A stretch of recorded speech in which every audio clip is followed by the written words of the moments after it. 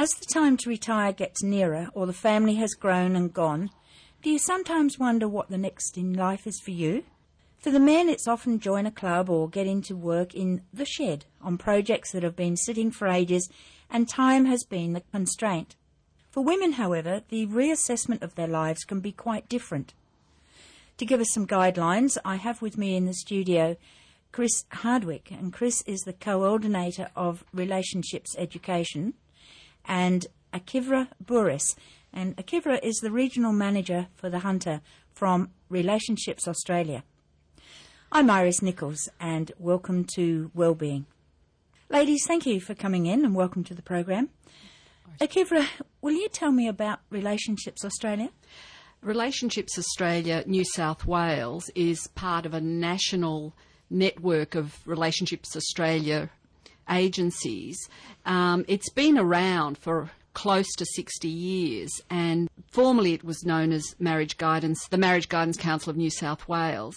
Its primary objective is to assist individuals and families and couples in working to develop more effective relationships, to create greater family stability, and so on and so forth. We do that via a number of different programs, including counselling, relationship education. We have a mediation and primary dispute resolution service, and we also have a training arm.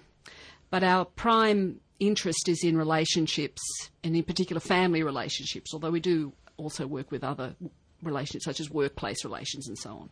So how did it all start, way back in 1948 or whatever?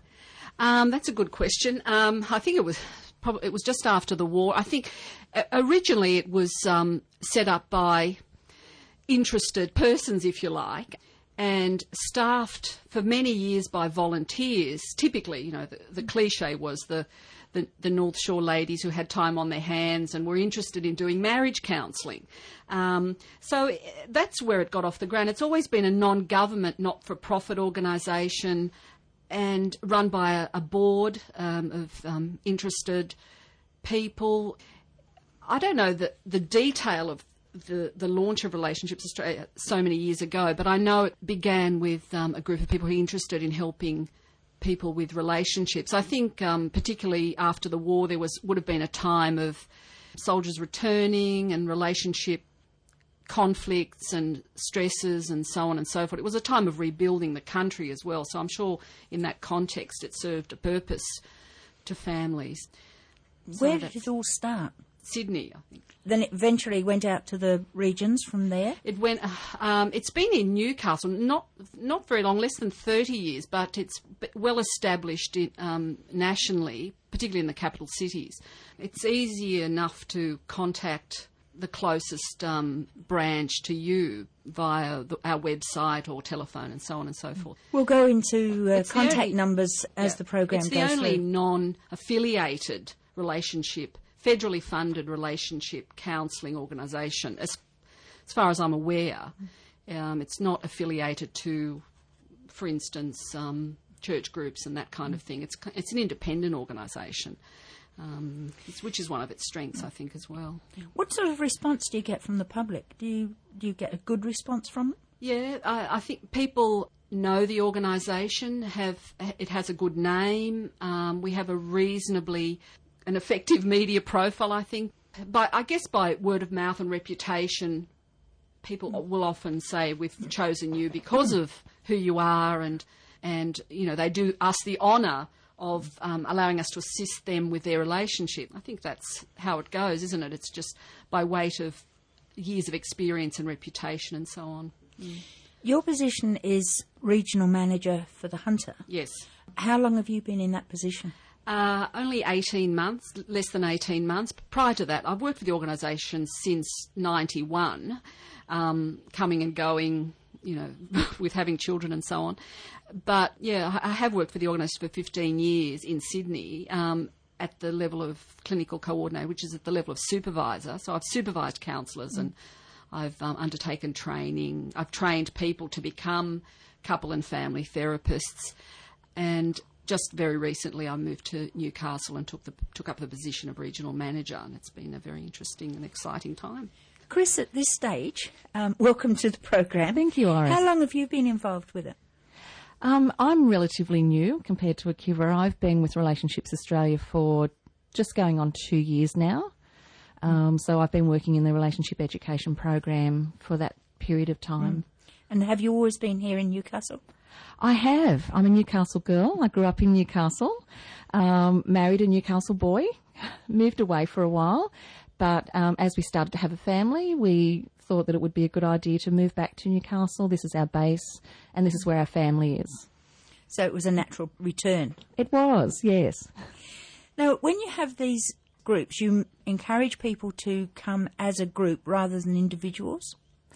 What we find, Iris, is that we have many, many inquiries, via the phone, or some people actually just come into the office. And they have heard about us. It might be that a friend of theirs or a family member has sought some assistance from us before. And they're usually curious about what we're doing. So some people don't know much about us and phone up and say, what have you got on offer? Other people have specifically heard about a group, or they may have come in through counselling and are seeing someone on a one-on-one basis, and the counsellor might have recommended a group that might be specifically around their needs. And when you have a group meeting, how many people do you have in a group? We normally have a group of around about 8 to 12, and we do that quite consciously because it's really important in a group that people feel comfortable, relaxed and safe. So a kind of a trusting atmosphere is built up. Sometimes we do parenting seminars and things like that where we may have larger numbers. But for most of our ongoing 6 to 8 week groups, it's round about the 8 to 12. If somebody joined your group and then found that they weren't comfortable with the others or a particular person within that group, can you sort of shift them around and move them to another group or a later group? Sometimes, Iris, that does happen. Someone may be in a group and something is raised in the group that's uncomfortable or a little bit stressful, or there might be another participant in the group that, that there are differences there. Sometimes we're able to actually manage that openly in the group and actually process what's happening for the group and what's happening for the individuals. But we do, as group leaders, encourage people to speak to us after the group if they've got any concerns. And, in most cases that can be resolved if there's a problem.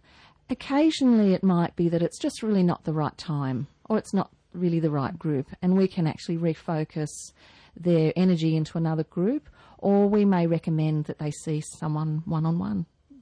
If you get somebody who comes in for an 8-week program, does it usually go for 8 weeks? Most of our groups go for around the 8 weeks. Can they re-enroll, or do they re-enroll and come back and have another session? Occasionally that does happen, but we do have groups that progress. And an example of that would be our Women's Self-Esteem and Assertiveness group. So a lot of women typically come in and do that. It's very much about building skills and awareness. So a woman might come in and do that group, for example, and then she may think, well, this is really great. I've learned a lot about myself and about my relationships, and I want to keep that going. So she may then, in the next school term, come in and do a Women in Relationships group, and that goes a little bit deeper into some of the issues. So some groups, there are a kind of a progression through a number of areas.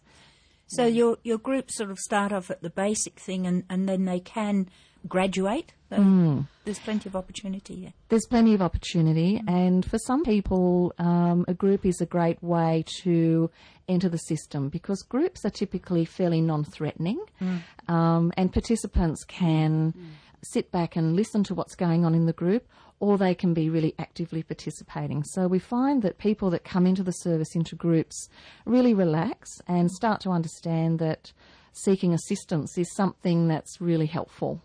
Chris Harwick and Akivra Bouris are my guests today, and we're talking about an organisation called Relationships Australia, and in particular, What Now? Girls, we've talked about how it started, but what is it all about? I mean, why do people come to you? I think that I've been in the business for a long time, and I think over the years it's become a more normal part of the choices people might make when they're finding themselves having difficulties in their relationships. There was a time when people thought it signified that there was something wrong with them to go for counselling, or even perhaps for groups and so on. That's no longer the case, and in particular I've seen a huge difference in men approaching us. Half our clients are men. We don't, and very often these days we also have men approaching us for counselling. When they're in couple relationships, they initiate the counselling and so on. You know, it has become more a part of the normal way we conduct our affairs, really. There's a lot of, there are a lot of self-help shows on television, aren't there? Dr. Phil and all that kind of thing. It's kind of destigmatised the whole idea of seeking help. I was just thinking of one point. Counselling and groups provide a different function and they intervene at a different level. Chris mentioned that some people feel comfortable entering a group where they might not necessarily feel quite so comfortable undertaking counselling. And very often people will, undertake both, really, get benefit from both. Groups are very important because we're social animals. The way we behave is in interaction with other people. Groups provide a social milieu where we can say who we are, air our ideas, obtain ideas and support from other people. And that's enormously nourishing to us as people, you see. So counselling to an extent has that effect as well, because you establish a working relationship with the counsellor, and that meets that need as well. But groups can affect change that counselling finds harder to affect, and also the converse is true, that counselling can take you to depths that a group can't take you to. So they both serve a complementary but different function, and there's mutual referral between the two. So counsellors will refer to groups when they feel people need that kind of social context to connect with others around the problem, and similarly the relationship education program will refer people to the counselling program when they feel people need more intense one-to-one exploration of their issues. So they complement each other, the two services. Do you find that when people get into a group situation, they often come across somebody who's having very similar ideas, and then they pick up responses from these people so that, they'll learn something from their fellow group members? That's right. There's definitely a kind of a collective wisdom that happens in a group, and that's one of the exciting processes of a group. And I think particularly for the group that we're going to be talking about shortly, Iris, the What Now group, is that people do come in with their own life experiences. They come in with different values, things that they've learned. And there is a wonderful thing that happens in groups around sharing that. And people can feel quite inspired, quite enlightened, and sometimes differences as well. Seeing how people have handled things in a different way can be quite enlightening as well. I think one of the other great things about groups is it can actually normalise a lot of the feelings that we do have. So where participants come in with a different story to the person next to them, what we find is that there's commonly underlying themes, that come out in the group. The group finds that everyone's feeling a little bit anxious. Everyone finds that we're all a little bit hopeful. So, that's part of the magic that can happen in groups. Now, the one you mentioned just now is What Now? This is solely for women? It is.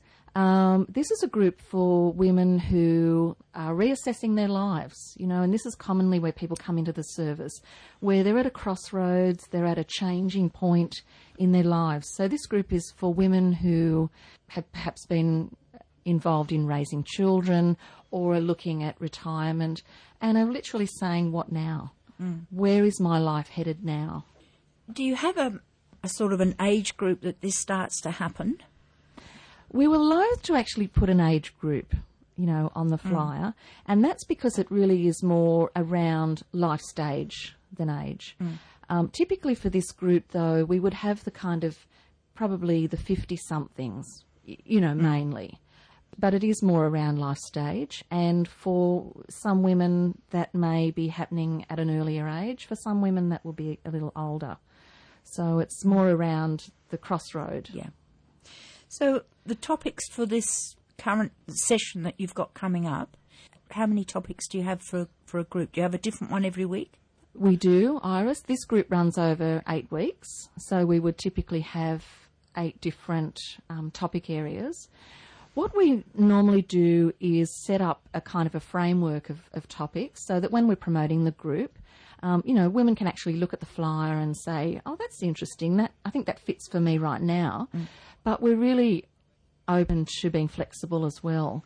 So the kinds of topics that we've identified that women are asking about in this stage of life, it really starts with identity. It's kind of looking at, who am I? I've been busy doing the doings. I've been raising children. I've been keeping down a job and managing relationships and family and all of those things. And so that's where we start, Iris, with the question, who am I? And it's about looking at where am I now? Where have I been and where do I want to go? So sitting underneath that, the kinds of topics that typically come up are things like social networking, parenting issues, fitness, stress management, looking at roles and responsibilities, expectations, conflict resolution, communication. So you can see that it's actually broken down into many, many areas. What the group leaders would typically do is take that group, introduce the topics, and then as the weeks start to flow by, get a bit of a sense of where the group's at and where the ladies would like to head themselves. So the group becomes a little bit self-determining in a way, and we can start to spend more time on some of those areas if that's where the group wants to go. And do you have trained people like psychologists and medical personnel who are involved within this group as leaders? All of our group work leaders are trained professionals, and they may have a social work background, a psychology background, counselling background, somewhere, within the behavioural sciences. We are selective about our staff. They're highly trained. Yes.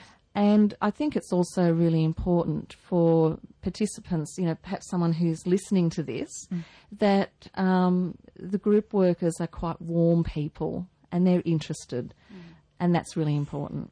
Yeah. If you find that you've got someone who is prepared to sit and listen and to share, that in everyday life that you tend to open up more or feel more comfortable with them.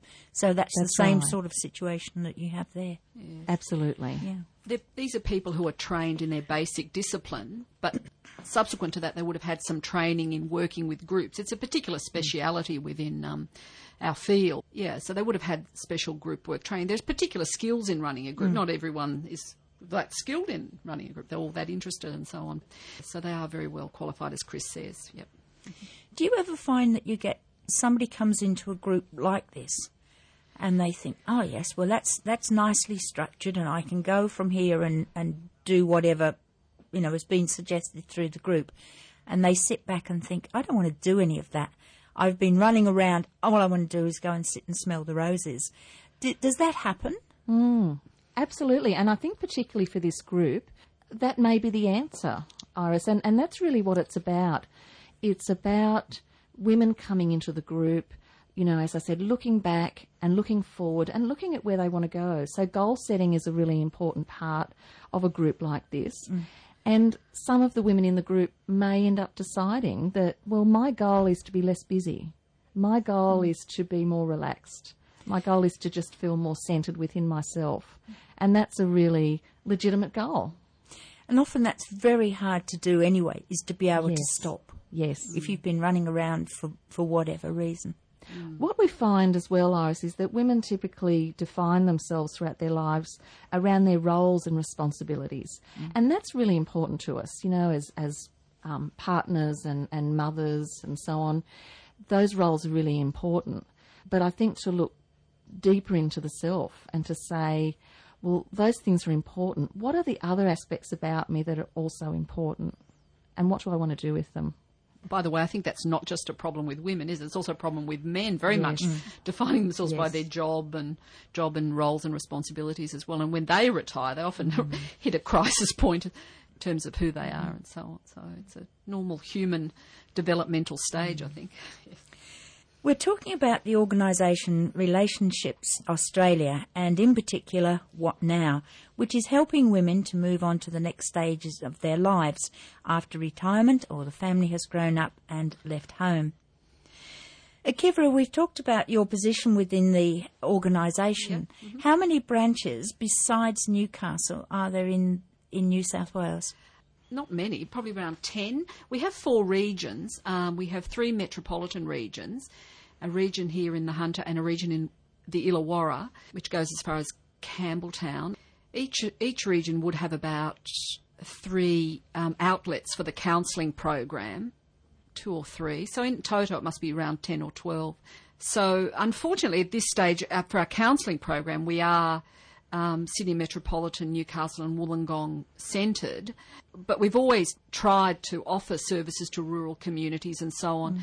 Recently we were successful in gaining some government money to run early intervention programs in the Maitland, Singleton, Hunter Valley area, and we'll start doing that in force probably by about late July, August this year. What the government said is that they've said that this area needs some extra counselling, some extra relationship education, some domestic violence programs, some programs for men, and luckily we were successful in getting some money to do that. So we're very excited about moving to a slightly more rural setting, you know. So we'll be offering some of the programs that Chris offers will be offering in that catchment area, as well as our regular counselling program. Are you only established in New South Wales, or do you go to other states as well? There is a Relationships Australia organisation within each state, so Queensland, Victoria, South Australia and so on and so forth. They all have their own slightly different personalities and culture, but they essentially do the same work, which is relationship work, counselling, group work and mediation and so on. There are some individual differences, but all people in whatever state, certainly in capital cities, the access to the service is very easy and fairly straightforward. So yeah, we're part of a national organisation, in fact. Yes. Mm-hmm. So if someone was listening to this program and not within the metropolitan areas, yes, and they wanted to join or become involved in such a group, how would they go about it? We offer a few things for people living in rural and remote areas. One is we offer online counselling service, which can be accessed via our website. And again, we do hear from people, obviously, Australia-wide with that. We're able to offer counselling online, which again fits in with the way people are living their lives these days. Everything seems to be done on the computer. We also offer telephone counselling. We've always offered that. We've offered that for a long time. Again, that's an advantage to people living in rural and remote areas. Our group programs, periodically we have had some extra money to offer groups in the country. Just recently we finished some programs that we got some drought funding, and we were able to offer some relationship education programs out in fairly remote areas. But unless we get money for that, it's hard to offer it off our own bat. So, if someone listening decided that because they lived in a remote area or not in a capital city, this is something that I would like to see set up within our community, however big, would that be possible? And if so, how would they go about it? Gosh, that's a hard question. So people would... there are other organisations that do offer our type of work relationship services in regional centres where we not...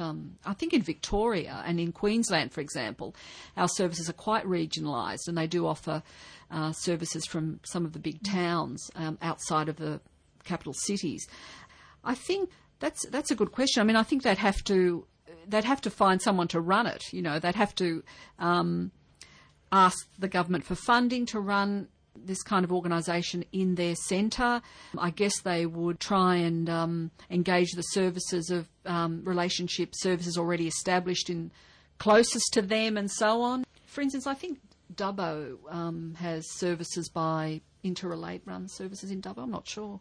I guess they would contact the major provider in their region and see whether some outreach can happen and so on and so forth. Or alternatively, they can think about how to assist people to travel to get the services they need and so on in the nearest regional centres. It's a hard one. We're a very big country, and it's hard to. That's part of the government's problem is in all areas, not just in our sector, but offering community services to such a huge geographical map and prioritising the delivery of those services and so on. I think it's a huge problem. So. Now, you mentioned earlier on about people being able to get onto the web and yes, that's right. And working through that. Do you have an address for the website? Yes, our web address is www.relationships.com.au. That's our national website, and there one can find all sorts of information about the organisation, its history and mission and values and so on and so forth. But also that's the place where one can get information on how to access online counselling. And for local people, Chris, how can they get in touch with you? It's interesting, Iris, that you asked that question, because what we're finding is that is changing, and particularly with the internet. Most of our inquiries do come via the phone. Our local phone number is 49 401 500. So that's typically how most people access the service. Some people actually come in to the office and see what we're doing there. But we're finding that more and more people are using the website, and what we do in the group work program is we post all of our groups and dates and information there, and there's a function within the website where people can email an inquiry through or just make a booking. And we're finding that more and more people are using that option. Some people are coming home late at night, getting onto the internet thinking, I'm really interested in this kind of group. I'll find out what there is. So that's actually increasing. Ladies, thank you for coming in and telling me so much about the organisation and how it works in general, which is what we needed to know. Yes. So people can ring you and get some dates and sort it all out for if they want to come in this month. I'd love to hear from anyone who's interested. Okay. And the sooner that people ring in, the sooner that they are actually on the waiting list. One of the things I forgot to ask you was cost. What does it cost people? Typically for an 8-week group, the cost for the whole 8-week course is $120 or $80 concession.